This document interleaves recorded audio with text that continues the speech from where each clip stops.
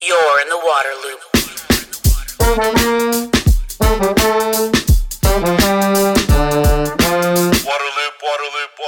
Welcome to Waterloop, the podcast helping water leaders to discover solutions and drive change. This is the host, Travis Loop. This is episode number 183, Inside Philly's Green Machine. Philadelphia is one of the country's leaders in the use of green infrastructure to manage stormwater and bring multiple benefits to communities. Since launching its Green City Clean Waters initiative in 2011, Philly has installed 2,800 green pools at more than 800 sites, which together capture a staggering 3 billion gallons of water. The city's approach and accomplishments are discussed in this episode with Stephanie Quirion, environmental scientist specialist and planner at the Philadelphia Water Department. Stephanie leads visits to 3 standout locations for green infrastructure: American Street, Adair School, and Waterloo Playground. Along the way, she provides insights on lessons learned and advice for other cities working to go green.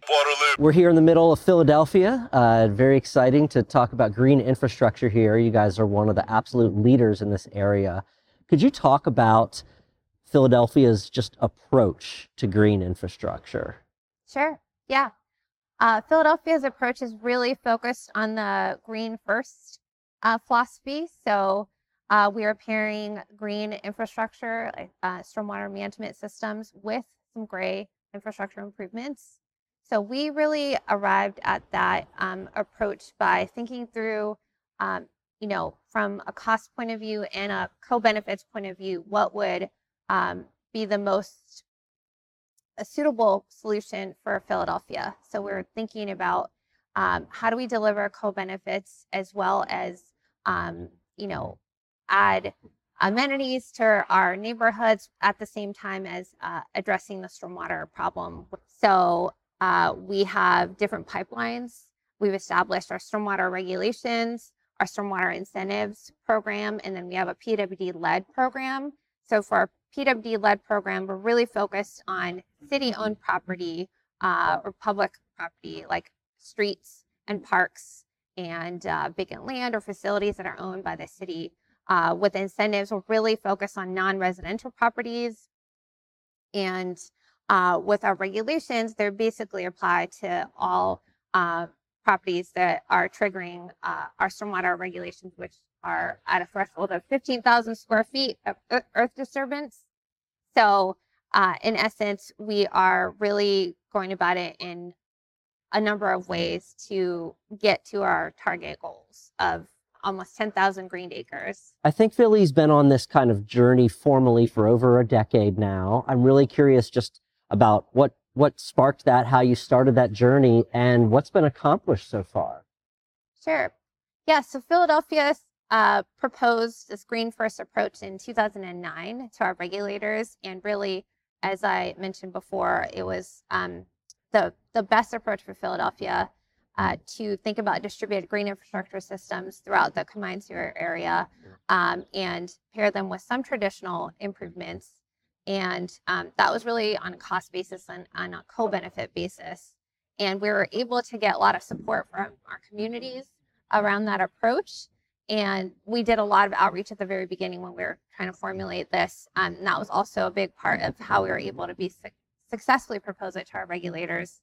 And it got adopted through the signing of formal agreement, consent order and agreement in 2011. So since 2011 to now, it's been about 12 years. We're in our 12th year. We celebrated our 10-year anniversary in 2021. As of that time, we had installed about 2,800 green infrastructure tools. And that means about 3 billion gallons of stormwater runoff being reduced, combined sewer overflow runoff. So that's really significant. And if you may remember, I talked about 10,000 green acres being our target. At the time, our target milestone, we have a 5-year increment target milestone. So our 10-year milestone was about 2,150 green acres. So we exceeded that green acre number, and now we're 2 years ahead of that, and we're about 2,700 green acres in, and we have 1,700 green acres in the pipeline right now in design and construction. So all that to say, we are a huge program. 3 billion with a B. I just want to circle back to that. That's incredible, and that's so impressive. So, yes, and that's going to keep growing too. Exactly. Yeah. Can you tell me about this project? You know, the name of the street and what has happened here? Yes, this is American Street. This is a street in a former industrial corridor. It's a rather large street compared to most Philadelphia streets. The cartway width is, curb to curb width is 84 feet, and the right of way is 120 feet. So that's a lot of space to work with. This street had rails, freight rails running up and down it from its industrial past. A lot of the lots were vacant. There are still some industrial commercial businesses along the corridor. When we started looking into the improvement project, it was identified by the streets department for improvements. And there was money, about $10 million from the state that was earmarked for the project. The water department had previously done a planning study in this area and had identified several opportunities for GSI. So when we heard that the streets department was finally letting loose with their project, we thought it would be a great opportunity for us to partner. And so as a city, we put in an application for what we call a Tiger Grant. It's a transportation improvement generating economic recovery grant. So it's transportation focused. And our ask was that we get to remove the freight rails from the middle of the street. We found a unique opportunity to be able to put GSI in the middle of the roadway. One of the economic barriers was the track removal. So we used the $5 million from the Tiger Grant towards that track removal. The project spans from Girard Avenue all the way up to Indiana Avenue, which is about 2 miles and 18 blocks. We have 41 GSI systems that we constructed. It was the largest public retrofit project to date that we've been involved with. I think we were able to really leverage a lot of the opportunities because of our partnership with the streets department. So there's a lot of coordination and collaboration with them. You're in the water loop. We're standing here in the middle of a bioswale in the median of the road. What is this, and how's this part of the big project? So this is one of our bioswale blocks. When we were originally looking at how wide the corridor was, and the traffic volumes, there wasn't a need to have 84 feet wide lanes and parking. So we talked road diet, like what do we want, this cross section to look like? We want to have cars, we want to have pedestrians, we want to have bikes, and we want to have green wherever we can. This was just all asphalt, all concrete, not a lot of trees, just a vestige of the industrial past. So wherever we could accommodate it, we advocated to have the center median where the railroad tracks were turned into swales. And so I like to call this the Rails to Swales project, TM. But no, it was unused space, a lot of impervious area that could be managed. And so the inlets from the outside of the street actually come in, they daylight into outfalls that fill up. We have under drains and overflow structures for the larger storm events. And it adds a really nice feature to the corridor, I think. And so we worked very closely with our green operations group to come up with a planting plan that wouldn't require excessive maintenance.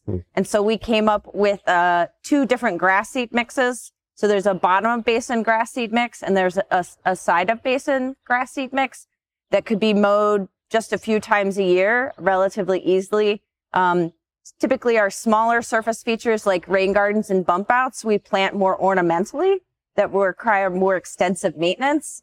But we're just really focusing on getting trees and grasses into these systems, just immediate green, but pretty low maintenance, low cost. This bike lane along the bioswale and kind of along this corridor, could you talk about how that was built into the project? Yeah, well, when we were going through the design process, we wanted to consider all the users of the corridor. And, there's I like to say, pretty good core of bicycle commuters in the city. And this area was just not bike friendly. All the freight rail tracks and all the sidings made it very dangerous to bike down. And it was definitely from the start of the program going to be one of the major components. And when we were, going through the bioswale ideas, like having the center median be grass and manage stormwater, we thought it would be a great idea to put the bike lanes next to that bioswale. And to enhance the safety of the bikers, we included a mountable curb. So the bikes are actually riding a few inches above the vehicles. So they're more visible. So we are at the Adair School, and we worked with many, many partners to make this project happen. Together, they came up with a vision for the schoolyard that really featured green infrastructure and play. The result that you see here today is really, being able to transform a significant portion of the schoolyard, probably about a third of it, into a rain garden. And we also are standing on top of a subsurface stone bed underneath this porous play surface. And the parking area was relocated completely and striped out anew with kind of an area lined by trees. So you kind of have a buffer between that space and the rest of the active play. And there's play equipment in another part of the schoolyard, as well as some play mounds right in front of the rain garden here that is really intended for a lot more active. Can you talk about why Philly has such an emphasis on this intersection of schools and green infrastructure, why that's an area of emphasis and why that's so beneficial? Sure. Yeah, so schools, of course, represent many things to Philadelphians and to folks in general. They are community hubs. Students are coming here to learn, but really there are places for families to also connect and the neighbors to gather. So we thought that having schools as part of our program was really important from that point of view. And of course, they're very large properties as well with a lot of paved areas. So the school district is one of the largest landowners in the city as well. So we cultivated a partnership over the last 11, 12 years to really work closely with the school district and over many different changes, both on our end and their end, to make sure that we have a dedicated partnership and connection. We also supported the school district in trying to find additional funding. And I'm sure we'll talk about this a little bit more later, but the maintenance aspect is really important. So we actually have Emma Melvin from the school district here that could speak about that. That was a really key component to continuing our partnership, and also for the school district to be able to realize some value in terms of financial gains. So there's actually a stormwater credit that the school district can get when they're retrofitting their properties in this way, as well as when they're meeting our stormwater regulations. So there's a stormwater fee that we charge. And so if they're able to manage stormwater on the site, they get a certain amount of credit back on their bill. So that's been a huge part of the process. Can you talk to me about what it means to have this much green infrastructure here at this school? Sure. Like just today, at the recess that happened about an hour and a half ago, there's a group of kids who are really rough, right? And the lunch aides don't have high expectations of them, let's say, and they know their names. And we were having water ice out here celebrating our field day. And one of the kids asked me to borrow one of the trash pickers, right? Because one of his, like the lids, flew in there. And then he started picking up trash and like, oh yeah. The lunch aide came over and said, you got to take that away from that kid. That kid's no good. I'm like, just give him a sec. Give him a sec. That kid picked up trash for about 20 minutes on his own, quietly. The lunch aide couldn't believe it. Said, that's going to turn into a weapon any moment now. Didn't. The kid just quietly picked up trash. Like, maybe he just needs something to do. That happened an hour and a half ago. In fact, right here, literally, the group of friends are sitting right here. So like, that's a little bit a snapshot of like the stewardship that this can foster. The other day, I was showing, actually yesterday, we were digging up seedlings of redbud trees that sprouted, volunteered, that from that redbud tree probably, or bird seed, but like we're gonna transplant them and put them in these raised bed planters that we have around the store, and until they're big enough, and then we can bring them back. There was a 2-year-old, a 4-year-old, and a 6-year-old who were pulling the wagon and who were doing the digging, and they were so thrilled to show their mom what they had done, right? So I see all these little transformative moments. You cumulatively, you add them up, and what it adds up to is this feeling of ownership and pride that an acre of asphalt that was a parking lot doesn't make possible. It's not something that can happen. Before Trust Public Land, the Water Department, city, and the school district invested in this transformative project, this was a wasteland that briefly became a mob scene at dismissal, and then just as quickly emptied out as a ghost land. Now, after dismissal, there are so many families that hang out, that are here, that are playing. There's a little area in the bushes back over there in the American Cranberry that several different age groups and different recesses have claimed as their own. I've heard it called the Wizard Room. I've heard it called the Fairy Castle. I've heard it called all these things. It's just this little spot that is this really special little like room within, like a green room within the schoolyard. There's so much cycles of positivity that happen and that are all enabled by this green intervention here.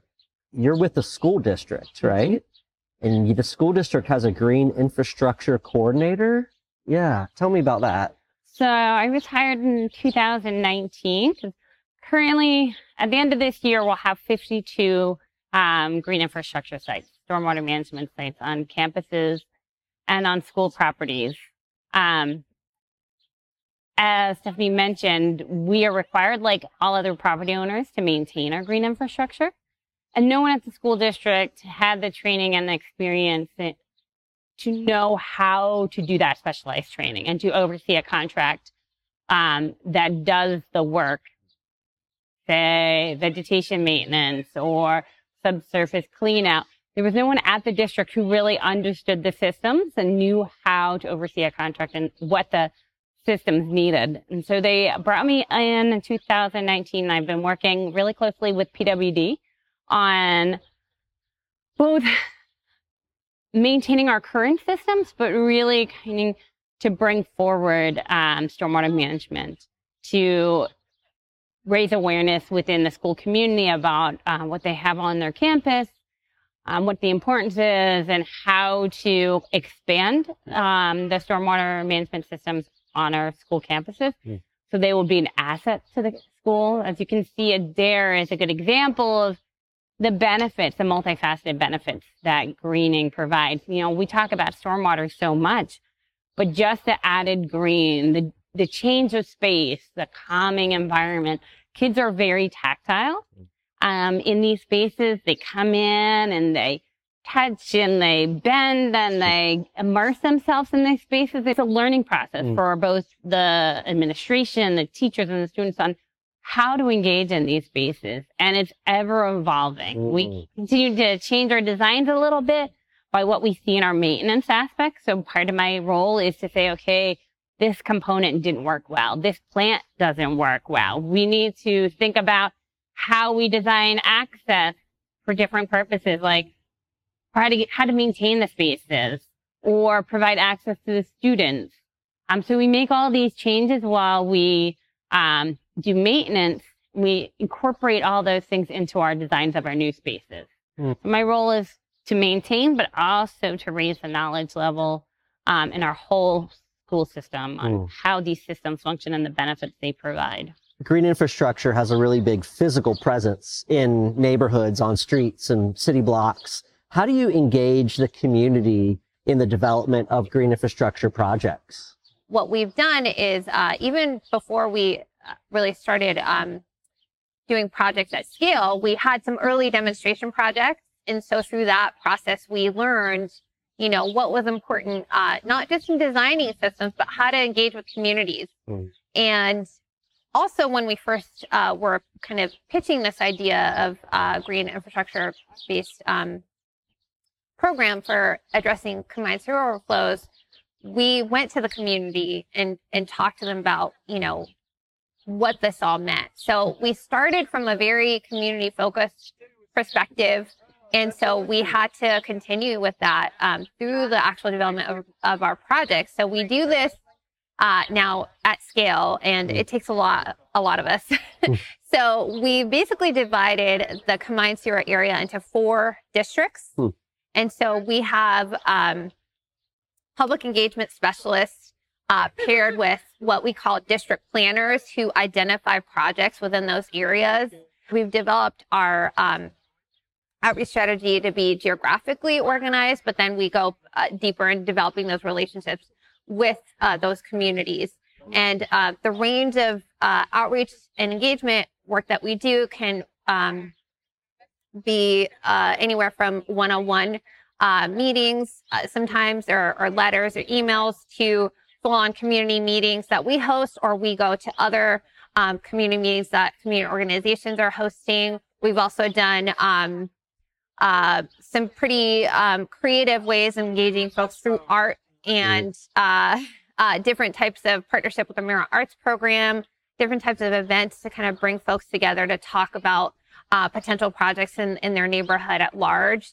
So we've tried many different avenues, and by doing that, we're learning along the way. And, what we keep learning is that community engagement is really key to making our projects a success from the beginning all the way through construction and beyond that into maintenance. We want folks to be engaged with us and report issues. We even have a program called Soak It Up Adoption Program. We work with community organizations. We actually pay them a stipend to help us basically steward our public green infrastructure systems. One of the tough challenges with green infrastructure is maintenance. You put this great stuff in, but it needs to be cared for.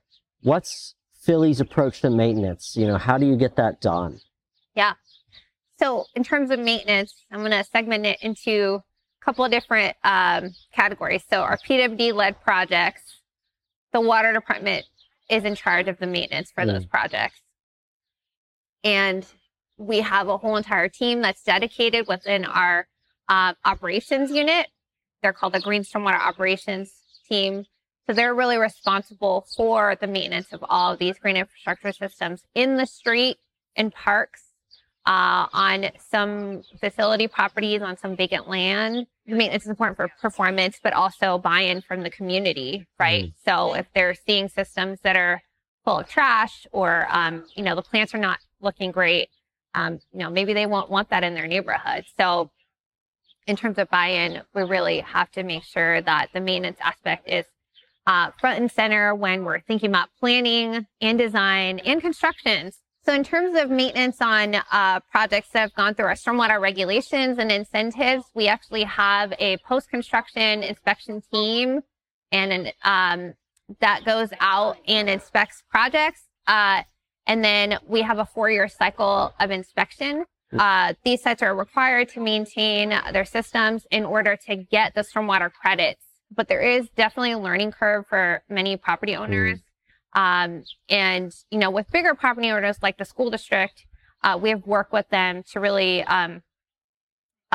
focus and strengthen their maintenance team and how they're doing it. So we actually were able to support the school district in creating an RFP for their maintenance contract. So through partnership work, we've been able to support different property owners to get their maintenance up to actually meet our criteria and also really get the full credit.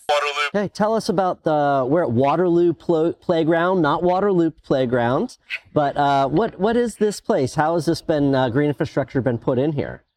Yeah, it's kind of an interior playground to between kind of rows of homes that were built, what used to be a street, Waterloo, that actually went through this site. So essentially, this area became a playground, and there was a community design collaborative, which is so the Community Design Collaborative is a nonprofit organization here in Philadelphia that provides pro bono design assistance. They created this play space competition, and one of the sites was this site. So with that competition, they're really trying to think about a full site transformation to pair nature play, and the water department was able to integrate stormwater management within the criteria. With that whole process, a design was created for this site to really try to balance the use of the site with the play and the stormwater management aspect. So this site takes runoff from the site itself and also from the street. So there's actually a linear stormwater tree trench behind me that follows this curve, as well as some porous mounds that also are able to take on some of that stormwater from the majority of this site.